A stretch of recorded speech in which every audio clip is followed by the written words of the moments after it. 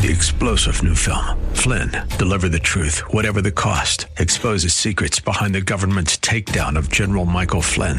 Flynn knew what the intel world had been up to. He ordered the first audit of the use of contractors. This set off alarm bells. He told the truth. He was the most dangerous person for Donald Trump to hire. They had to get rid of Flynn.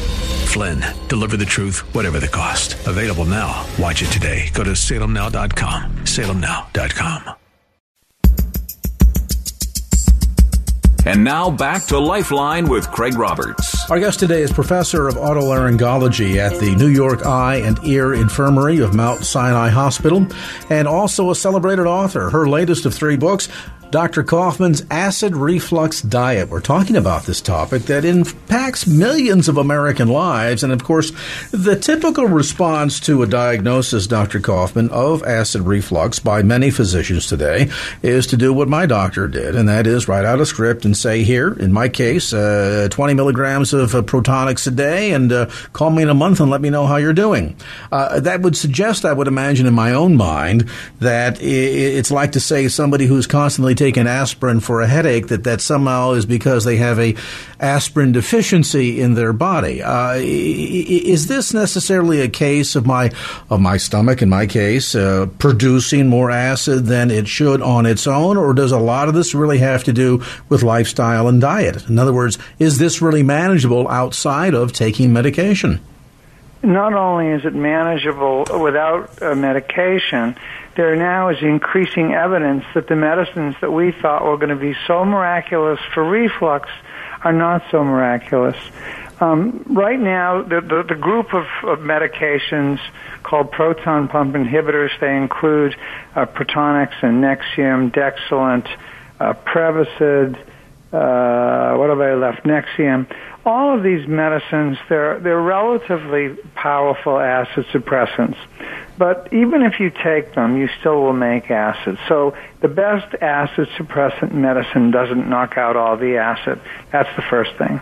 The second thing is we've now seen a relationship with these group PPIs, proton pump inhibitors they're called, with heart disease, kidney disease, bone disease, and most recently a question about Alzheimer's. But actually the most compelling argument against the use, and by the way, you were on the right way. If you're going to be on these kind of medicines, it should be in terms of weeks, not in terms of years. The most compelling evidence against long-term use, and many doctors say, listen, just, take your pills and you can eat what you want. And the reality is that's not true. In 2014, there was a Danish national study of 10,000 people, and they looked at these people and found that people who took the pills for several years had listen to this now, an increased, not a decreased risk, an increased risk of developing reflux-caused esophageal cancer. So what that says to me is that these pills knock down the symptoms but don't necessarily control the disease. And so that gets to root cause. Root cause. Let's just say you get invited to a dinner party on a Saturday night, 8:30. And from 8:30 to 9:30, you have a glass of wine, perhaps, or maybe you don't. You have hors d'oeuvres. And then you sit down to a rich meal, 2-3 courses, a chocolate dessert, and a pushback from the table at 11 o'clock or even midnight. All of the people at that dinner party are going to have reflux that night. You can't have a big, huge meal at that hour and not reflux all night. And so all of the risk factors, if you ask me what are the most important sort of defenses that we can all apply, not eating after 8 o'clock at night, not overeating, making sure you have a reasonable diet, meaning you eat breakfast, you eat snacks, you eat lunch, you get most of your calories before 5 o'clock so you don't have to have a major refuel when you get home from work late. And then soda pop. My first book's called Dropping Acid, and it's not called Dropping Acid for no reason.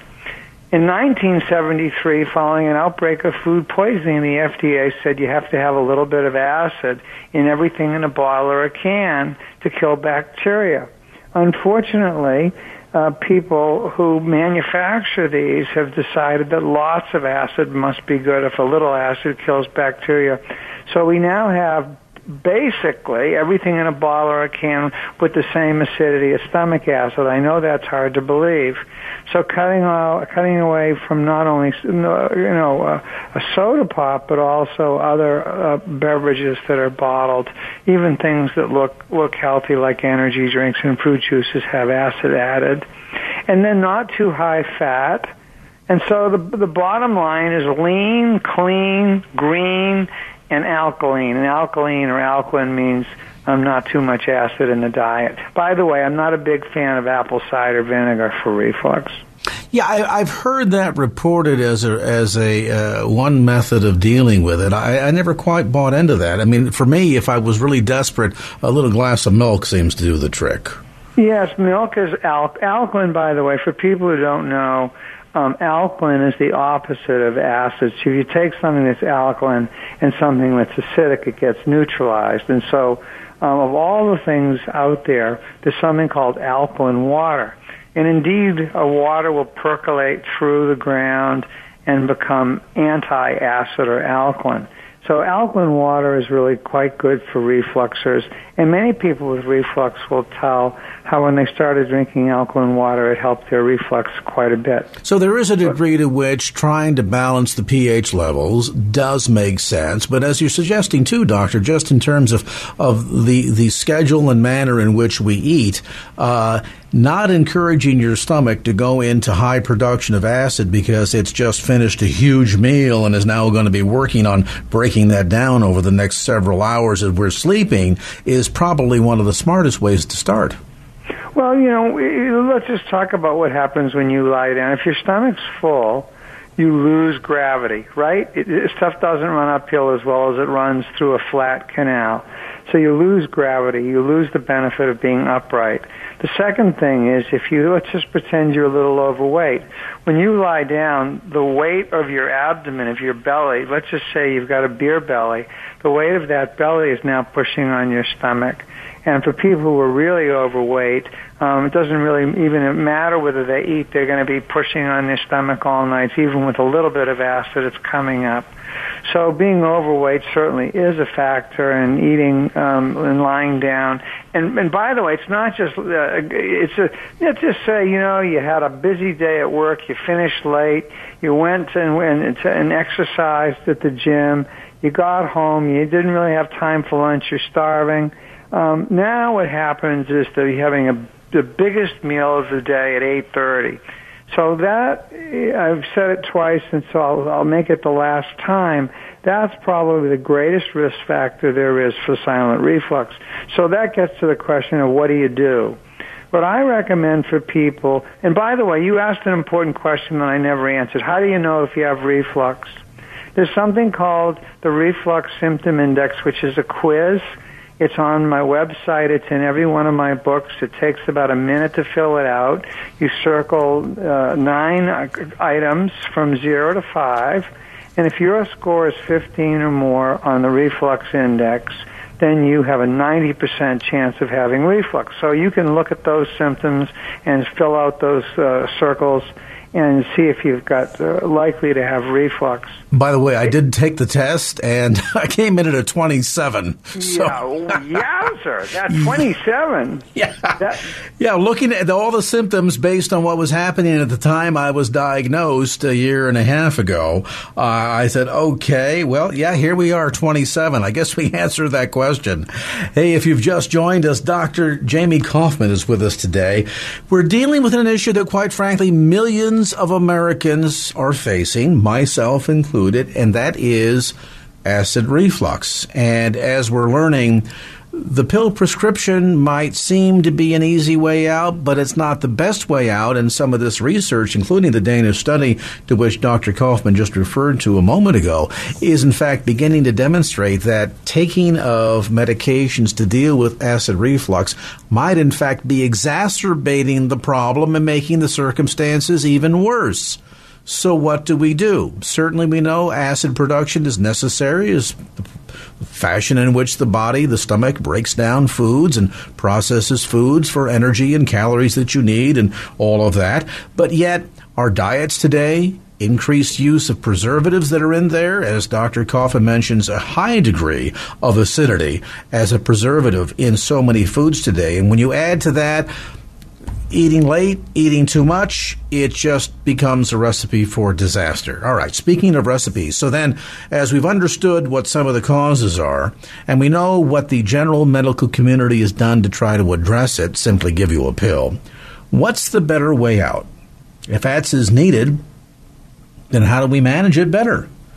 And how do we deal with this matter of lifestyle and diet? We're going to get to that part of the conversation. Our discussion today with Dr. Jamie Kaufman, a look at Acid Reflux Diet, the new book, by the way, newly published, available at bookstores throughout the Bay Area, as well as through the usual suspects, Amazon.com. And you can also get it through Dr. Kaufman's website, VoiceInstituteOfNewYork.com. That's voice, like voice, VoiceInstituteOfNewYork.com. We'll take a brief time out, come back to more remarks and insights as Lifeline continues.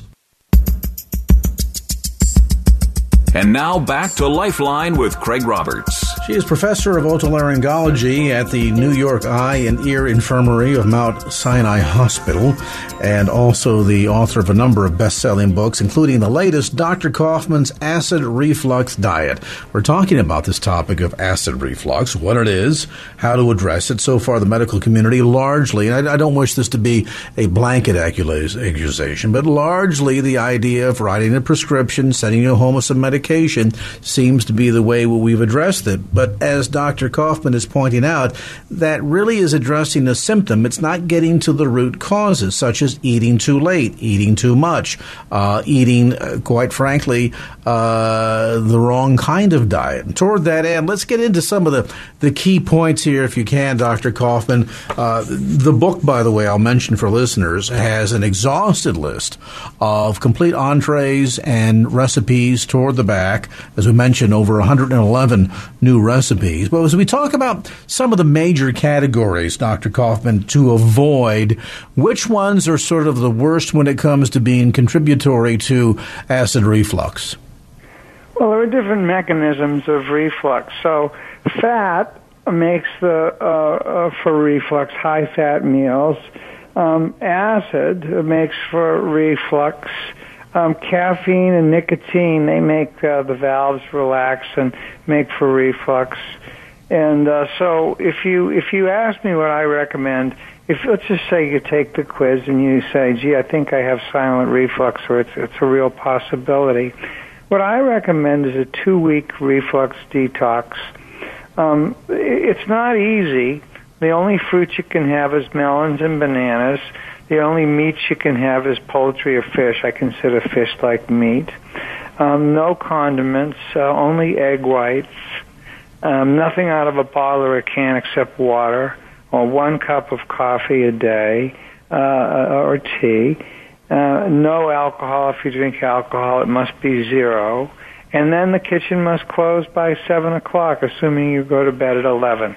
So that it's a strict 2-week detox. And usually what happens is in 2 weeks people go, whoa, my cough has stopped, whoa, my voice has been okay, or my throat clearing is better, or this lump in the throat doesn't feel so worrisome and annoying. So at the end of 2 weeks, people then say, okay, what do I do now? The detox is listed in all the books, and it's easily found, this detox diet. And it's a list of things you can eat rather than can't eat. By the way, nothing fried, and the only of the fats that we permit, no butter, is olive oil. So it's pretty tight. And if you really think about it, what it is lean, clean, green, and alkaline. Lean, there's no red meat or very little red meat thereafter, after the detox phase. You shouldn't be having red meat every day. Clean is a very important concept. If you have an energy bar that you love and you turn it over to read the ingredients and it has 16 unpronounceable chemicals on the back, presume that it's poison and you should try and find a new one that's much more natural and has fewer chemicals. I mean, many of the manufacturers are beginning to start taking out some of these chemicals and these preservatives. They're not good for you. And so that gets to green. We know what green means. Green means organic, which is another way of clean. And also, of course, greens are good for you. So you start having things like this morning I had a 3-egg omelet with 1 yolk and lox smoked salmon. And then for lunch we got roasted chicken with vegetables and potatoes. For a snack I had a Fuji apple and then an avocado. And for dinner I had a sushi. So, I'm not saying you should eat like that every day, but it does represent a paradigm shift compared to, 2 cheeseburgers, fries, and a Coke. And as you're suggesting here, there are a lot of foods that are really triggers, essentially, that the stomach says, okay, I'm going to have a lot of work to do here. There's much more that has to be, or something that's more difficult to digest, like red meats, and so therefore it's stimulating additional acid reproduction. Is that accurate? Well, it stays in the stomach a long time, red meat. And by the way, you brought up a very important word, the word trigger. You've implied that it makes more acid. I'm not sure whether it makes more acid, but it makes reflux of the acid that's in the stomach come up. And so among the big triggers, for some people, by the way, none of them, these things that I'm going to mention are for everyone. Chocolate is a big trigger food for some people, particularly milk chocolate. Alcohol is a big trigger. Onions, garlic, tomatoes, peppers, nuts, particularly macadamia nuts and cashews.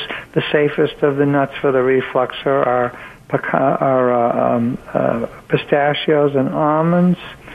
And too much caffeine, there's probably nothing wrong with a cup of coffee for most people, or 2, or even 3.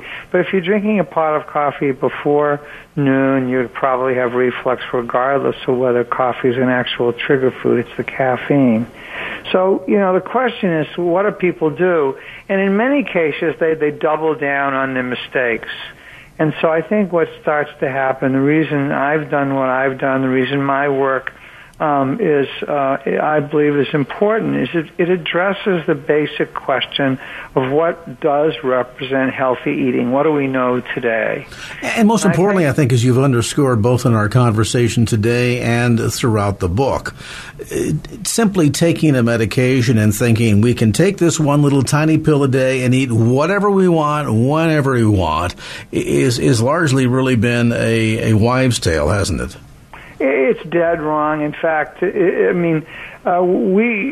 least in my practice, virtually every single patient who comes to me is already on the medicine. So we know that there are millions of people who, even on the medicine, are suffering. By the way, I should mention that it never should have been allowed to have these kind of medicines over the counter, and here's why. The medicine, when you buy it, it says take it for 2 weeks. Well, what happens after 2 weeks is people stop cold turkey.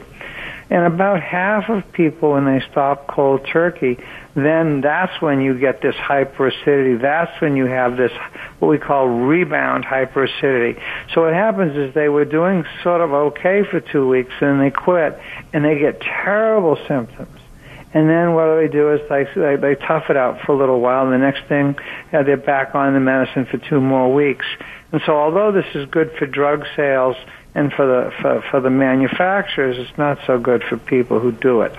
So this question about medication, I should point out that there is another class of medicine that is safer and that can be taken on an as-needed basis.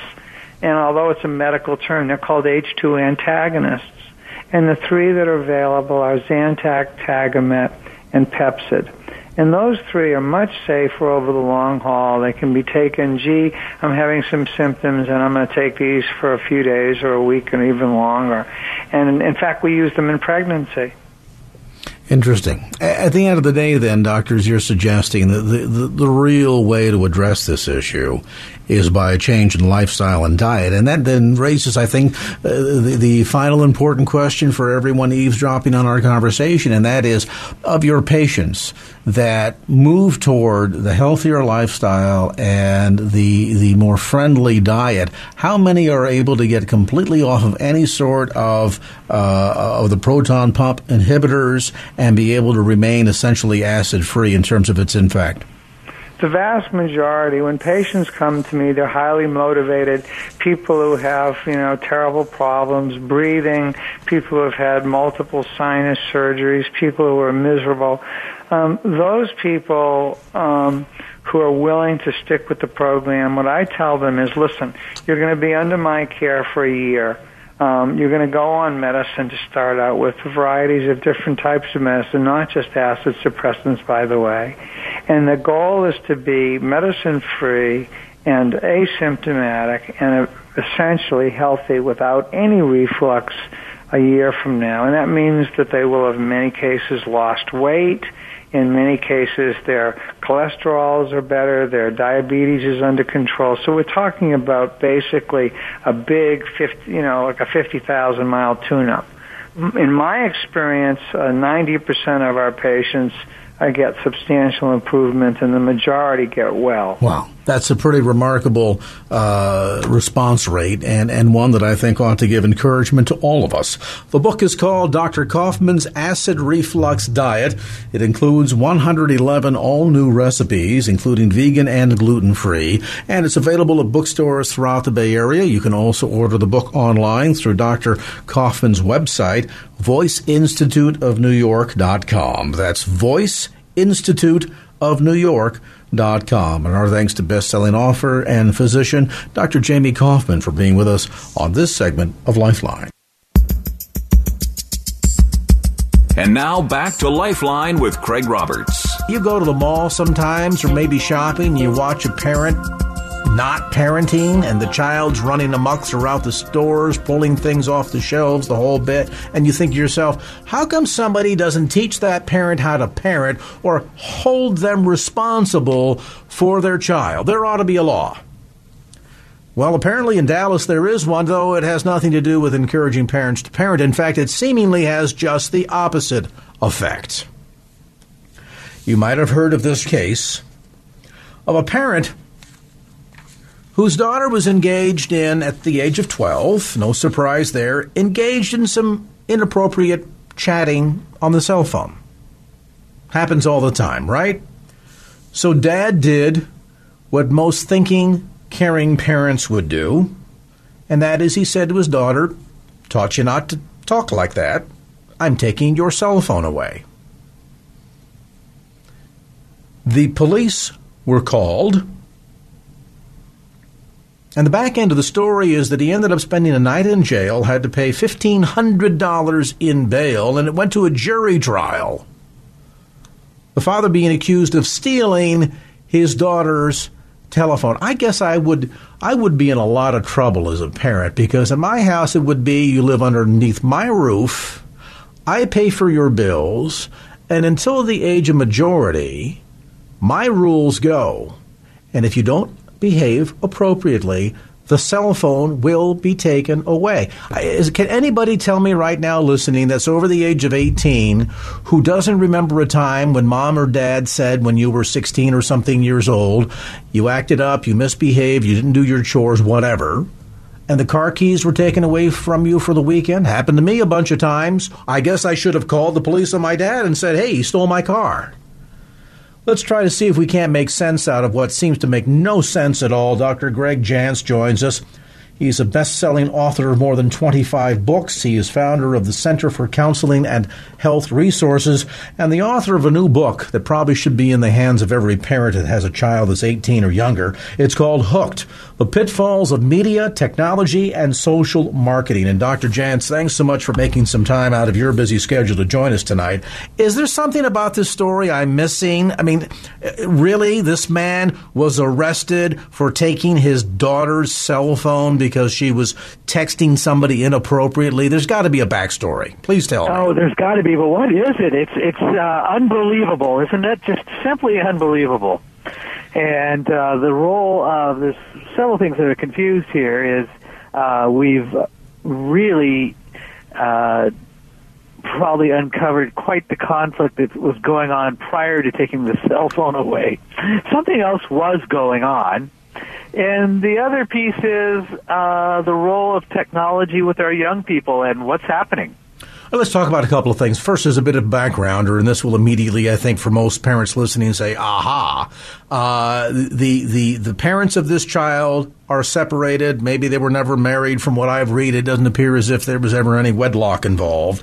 So the daughter lives with mom, but comes and visits dad. It was the daughter who had the telephone given to her by mom. Dad took it away when he saw that she was engaged in some inappropriate texting. And so part of this just seems to be a bit of a battle between parents.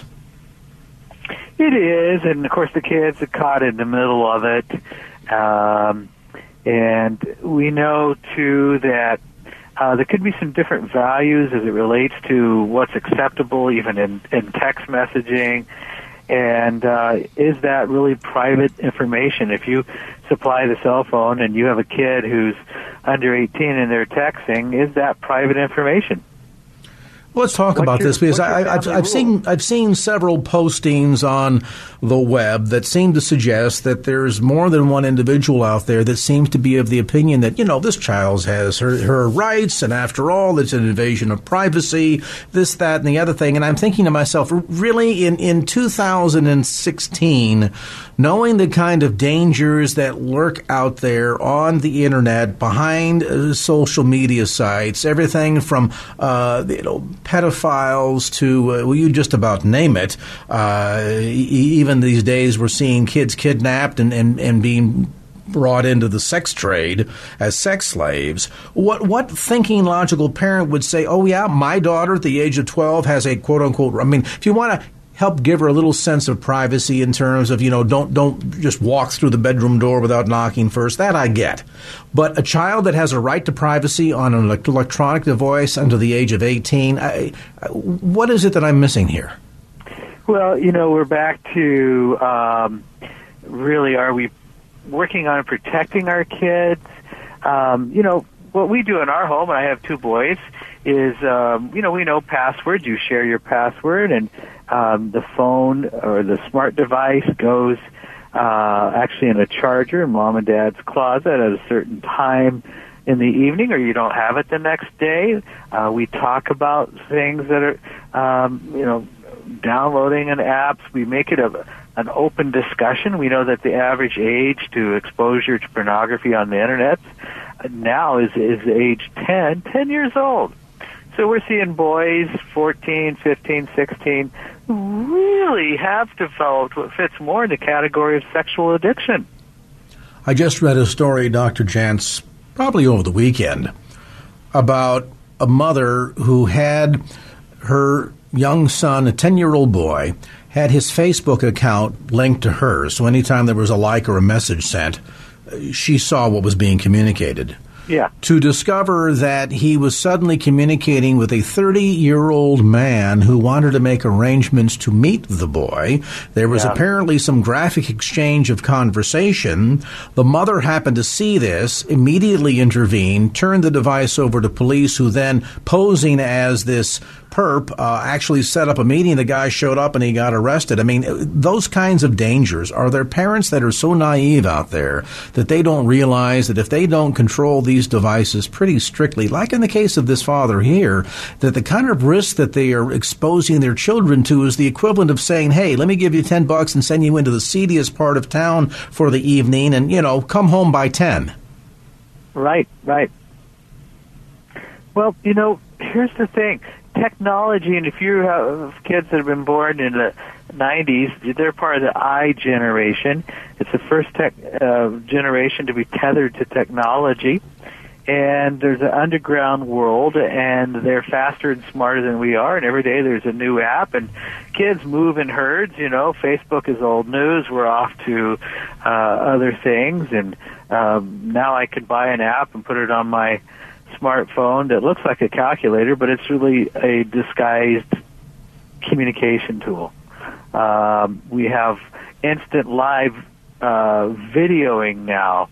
And there's some apps like this that the parents ought to really be concerned about. So we've got to involve ourselves into the lives of our kids, really from a protection point of view. And again, as we're suggesting, this is not necessarily because you're trying to snoop on them, or you're trying to set up an environment where you demonstrate out the gate that you don't trust them. But the level of vulnerability out there is so incredible. In fact, we'll pose this question for Dr. Jantz and have an answer when we come back after a timeout. When I grew up, granted that was back when the Stone Age was here and there was, no electric light or running water yet, my father insisted that if I was going out for an evening or hanging out with neighborhood kids after a certain time of the day, he wanted to know where I was going to be, what parent was at that home, a telephone number to call in case of an emergency, and he insisted upon knowing the parents of the children that I associated with. He said it was just good parenting. That was just to protect me from what might be lurking in the neighborhood. Imagine today where with the internet, it's the whole planet that we need to be concerned about. So what of that? We'll talk about that when we come back to more of the conversation. Do you believe that your child's so-called right to privacy ought to trump your responsibility to protect your son or daughter? If you were the parent in this Dallas case, 12-year-old daughter inappropriately texting with someone, broken the rules, you say, okay, you break the rules, I'm taking the cell phone away. Is that an appropriate parental response? What about the city of Dallas? Really? They don't have enough crime problems down there that they go and arrest this guy and put him in the hoosegow overnight? This ends up going to a jury trial all over the question of the father being charged with stealing his daughter's cell phone because he was disciplining her for inappropriate behavior in texting on said cell phone. I mean, at what point do our child's rights end and our responsibility as parents begin? Dr. Greg Jantz, he is best-selling author and founder of the Center for Counseling and Health Resources. We're talking about the shocking case out of Dallas. Fortunately, the judge said, there's no evidence here. Get this thing out of my courtroom. But it begs the question, should parents not take full responsibility for parenting their children? And since when should the police department, the government, get involved in a case like this? A brief time out, back with more as Lifeline continues. And now back to Lifeline with Craig Roberts. So split parents here. Daughter primarily lives with mom, visiting dad. Dad sees daughter engaged in some inappropriate texting. Rules of the house are, you can't behave like that. Says the daughter, I'm confiscating your telephone. The 12-year-old pulls a typical 12-year-old conniption fit, goes tattling to mommy, who apparently decides this is a great way to get back at daddy, and then through the police demands that the telephone be returned, otherwise it's considered stolen property. Now, that's the lay of the land. What's your reaction? Let's go to San Jose and say good evening to Elaine. Elaine, come on in with your comment or question for Dr. Greg Jantz on this topic. Good evening. Yes, it's more of a question-comment type thing. I was listening to Kevin Lehman, Dr. Kevin Lehman, psychologist, and he was making the point that in this very exact topic of cell phones, that parents don't realize that the phone belongs to them because they are the one that paid for it. So therefore, if a child abuses the rules and guidelines of the telephone, the cell phone, then the parent has every right to take it away from the child. Now, in this particular case, I think because of the way our culture is going, we seem to get things confused as to what and who has a right. And you get the right lawyer out there, and they'll sue for the most ridiculous things, as in this case, I do believe. And I'm just glad that the judge threw it out. The fact that it got that far was kind of interesting to me. But I think you're right on when you say that it appears that the mom was trying to get back at her ex. Oh, yeah. I mean, that's certainly, I think, a big component here, Elaine. And the other thing that I find of concern, and Elaine kind of alludes to this, Dr. Jantz, and that is the notion that, we're in a day and an age when some of the child psychologists out there say, now don't spank or paddle a child because that's considered to be abusive. So then what tools are left to a parent to try and discipline a child in an appropriate fashion if taking away their privileges is abusive and spanking them is considered child abuse, and you can't take away the cell phone because now you're stealing property? Why do we call them children then? Why don't we just say that they're, miniature adults? That's right. Well, good point. And I think, too, another bigger picture is how do we handle a whole issue of technology with our parenting? We know that there's some real dangers right now with kids and technology, and how do we monitor this? What do we do? And how do we set up technology rules for our family and our household, and what's our values there? How do we use it for good? So these are all important questions. You have a broken family. This gets even more complicated because one parent may be more involved than the other in the whole technology realm. And so we send a lot of mixed messages. Are parents underplaying the danger here? I alluded before the break to the notion that my father insisted on knowing who my playmates were, who their parents were, and by the way, if you're going to be over at so-and-so's house, I want a telephone number. I mean, was that overprotective for that era? I'm talking 40 years ago. And if that was overprotective for them, considering what's lurking on the other side of a cell phone or the Internet these days, my goodness. That's right. So what we do know is that that was probably not overprotective. That showed love and care and protection. And right now there's a whole other invisible level of communication, connection that's happening via the Internet and online activity that parents probably, for the most part, I'm always amazed how many parents really aren't privy to how much is actually going on. How many kids have received sex texting? How many kids have had bully behavior online? So I just want to open up the awareness. I want to keep this so kids don't feel ashamed and they can talk about it. And, developmentally, developmental stages, the research is showing us that overstimulating the brain with nonstop high-intensity blue screen activity really, over time, can create what we call a craving brain. That brain wants more and more stimuli. We know boys are more prone to this. And it can really set you up to have an addictive type brain and craving more and more. So in addition to some of the obvious things like pedophiles trying to make connection with children, things of this sort, there's this whole layer of exposing them. And I guess it's true then that there are levels of maturity which our children need to be prepared to what they're exposed to. That isn't to say that eventually they're not going to run into this. I mean, how many of us listening right now have innocently sat down to the computer and Googled a cooking recipe and all of a sudden, my goodness, got hit with porn? Jarrell is raising his hand. It happens all the time. And yet to understand, like this one recent junior high school, half of the student body got disciplined because they were swapping naked photos of each other. Yeah, exactly. So it is a slippery slope. And does it say to parents like Elaine and others out there, you need to take time to get educated and realize that there's a lot more going on and capable of taking place in the digital realm than most of us are really aware of? There's a lot more going on, isn't there, than what we're aware of. We do something called a digital dinner. One night a week, it's okay to talk about anything related to technology. The kids can take charge, and we sit there and learn about things that they know about so that it helps us. And we also want to promote to have one day of technology detox, where you just set it all away and down, and you're not involved with it for a day, and you learn how to do a board game. That's a board game, not a boring game. You begin to do things that you wouldn't normally have done.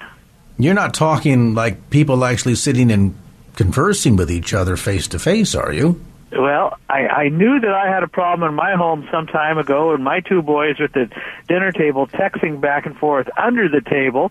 To each other. We sure appreciate the time tonight. Thank you also, Elaine, for your input. And let me mention, by the way, that Dr. Jantz's book, Hooked: The Pitfalls of Media, Technology, and Social Marketing, is available. And can you get it through your website as well, Dr. Jantz? Visit us at aplaceofhope.com, yes. Excellent. Good resource for more information and, of course, to get a copy of the book. And again, this is a topic that I realize for any of us over the age of 20, we're still playing catch-up. And what comes naturally to the kids is a big learning curve for all of us. But be aware of the pitfalls and the dangers that are out there.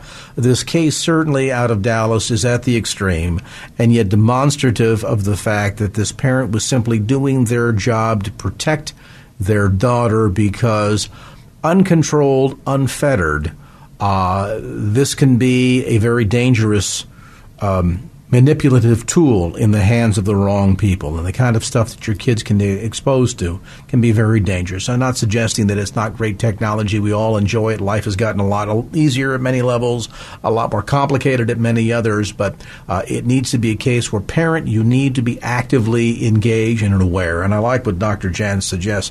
How about a disconnect it, turn it off evening for the entire family? Dad's not responding to emails from work. Mom is not texting, a friend down the street who wants a copy of a recipe or trying to coordinate, who's taking who to soccer practice next Saturday. The kids are not texting each other, sitting right across the table from each other and texting each other. Can you believe it? How about just good old-fashioned face-to-face, eyeball-to-eyeball conversation? Remember how that goes? You say something and I listen, then I say something when you listen, and then we repeat. Fascinating thought, isn't it?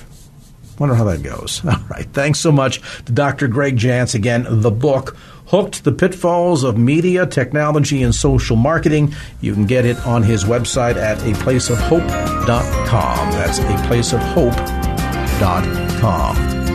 Well, that's going to do it for this edition of Lifeline. Thanks so much for being with us. And if there was anything you heard on today's show that you'd like to hear again or share with a friend, grab a copy of the Lifeline podcast. Simply log on to kfax.com. That's kfax.com for the Lifeline podcast. Our producer is Wanda Sanchez. I'm Craig Roberts. Till next time round, remember, just don't keep the faith. Get out there and share it and make it a great evening. So long. Opinions expressed in the preceding program do not necessarily represent the views of the ownership, staff, or management of KFAX. Copyright Salem Communications, all rights reserved.